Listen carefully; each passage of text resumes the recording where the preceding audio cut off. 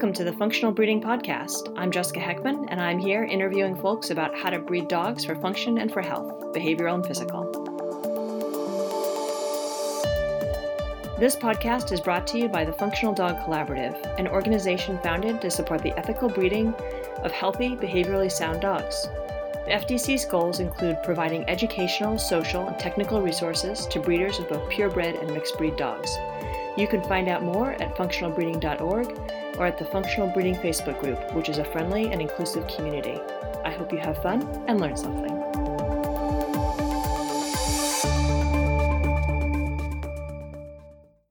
Hi friends, welcome to the introductory episode of the Functional Breeding Podcast, in which I tell you what we are actually doing here. I'm your host, Jessica Heckman. The Functional Breeding Podcast is an interview-based podcast about breeding dogs. There are lots of different approaches to dog breeding, and the ones we're interested in here are the ones really focused on function. Is the breeder's primary goal to make a good pet, a good sport dog, or maybe a good working dog? With that in mind, I won't only be talking to people who breed purebreds. I hope to do a deep dive into the world of sport mix breeding and talk to people who breed mixes for pets and mixes for working dogs. I want to look at who's out there really tackling the problems of how to balance predictability, which is important to all of us, versus health, physical and behavioral. Because predictability versus health, those things can be in conflict. What are people's different approaches? What results have they seen? What kinds of problems have they encountered? And I have plans to talk to folks from the working dog world who manage large breeding colonies, well, large by dog standards, and also to talk to researchers who study animal breeding, so you might even get to hear from some cow folks. It occurs to me that not everyone who is listening to this podcast may actually know me. Hopefully there's someone out there listening besides my training buddies. Hi Sue. Hi Kim. I am a veterinary researcher. I study the genetics of dog behavior at the Broad Institute of MIT and Harvard. It's this institute that studies human health, but we are the little lone lab that studies other mammals. We study dogs in our lab as much as we can when we can find funding to do it, which is harder and harder these days. I've always been passionate about behavior and welfare, and I believe genetics is important to both. And I really like to prevent problems before they start. That's the most effective way of dealing with problems, and what earlier prevention is there than the genetic level? So I have this ulterior motive for starting this podcast, and it's not just getting to learn more about a crazy variety of breeding practices. The podcast is part of a new organization called the Functional Dog Collaborative. The thought is that I'll get to introduce people to the FDC through the podcast and start to build a community around it. Right now, the Functional Dog Collaborative is not much more than a website, functionalbreeding.org, and this podcast. Actually, today I am deep in the middle of figuring out the perfect logo with our amazing logo designer, Ninka Dahan. Logos are hard, folks, who knew? But in the beautiful, completed structure in my head, the FDC is a central place for dog breeders to go for educational and social and technical resources. So let me unpack a little bit about what I mean by all of that. Educational resources first. I have been teaching dog trainers and behavior consultants about the genetics and biology of behavior for a few years now at a variety of places. And there are some amazing resources out there already for breeders, but there are gaps.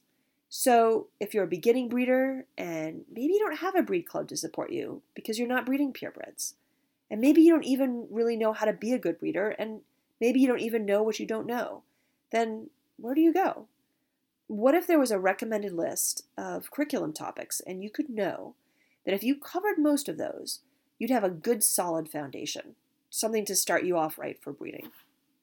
And for each topic, maybe a pointer to where you could go to get that information, be it an online webinar or an in-person seminar, a book, an online course. Some volunteers have already started working on making that list of topics for the Functional Dog Collaborative. And the next step is to find recommended resources for each one. And the step after that is to try to fill the gaps. So I really don't want us to have to build our own educational platform. I'm really hoping we can just incentivize the creation of online classes with some other existing groups. But we'll see how that goes. If we need to build our own platform, we will.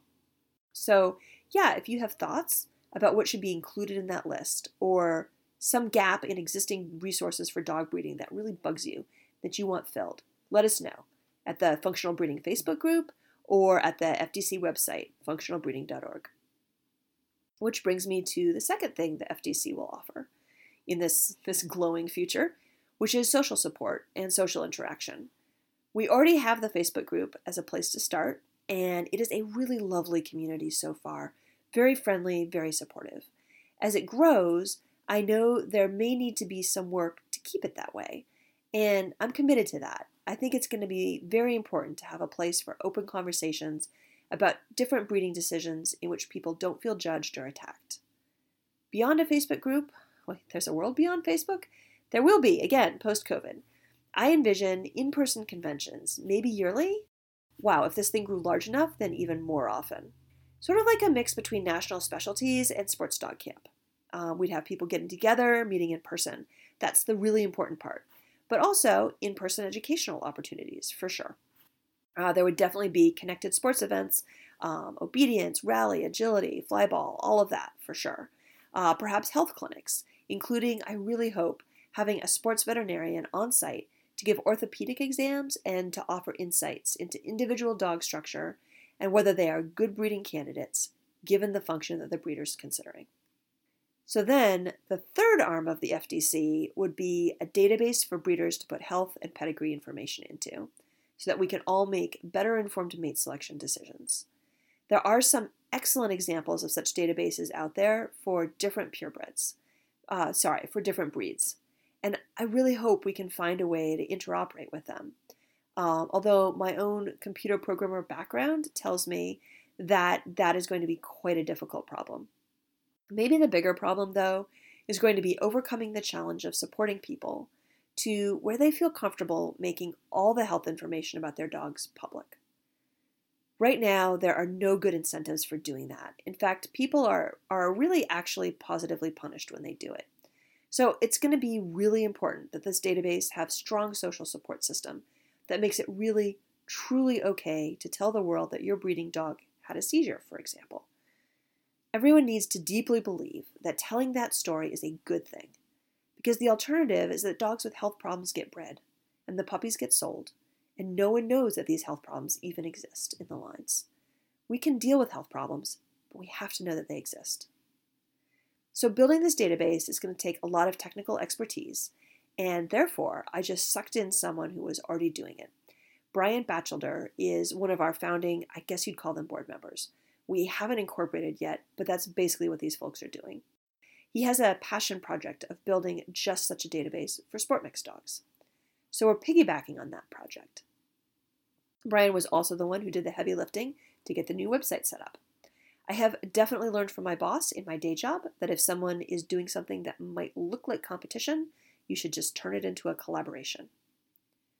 We have two other board members, Sarah Rocha of Plausibilities Dog Training and Trish McMillan, who is an internationally known behavior consultant and speaker.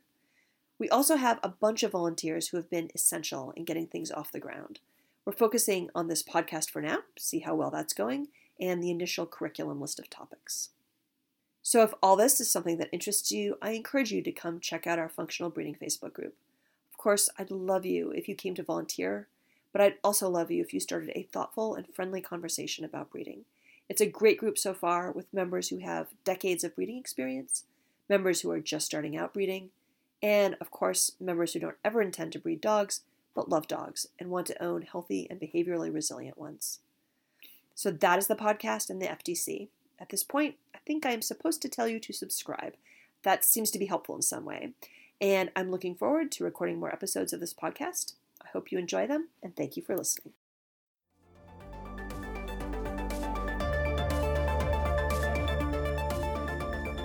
Thanks so much for listening. The Functional Breeding Podcast is a product of the Functional Dog Collaborative and was produced by Sarah Espinoza-Socal. Come join us at the Functional Breeding Facebook group to talk about this episode or about responsible breeding practices in general. To learn more about the Functional Dog Collaborative, check out functionalbreeding.org. Enjoy your dogs.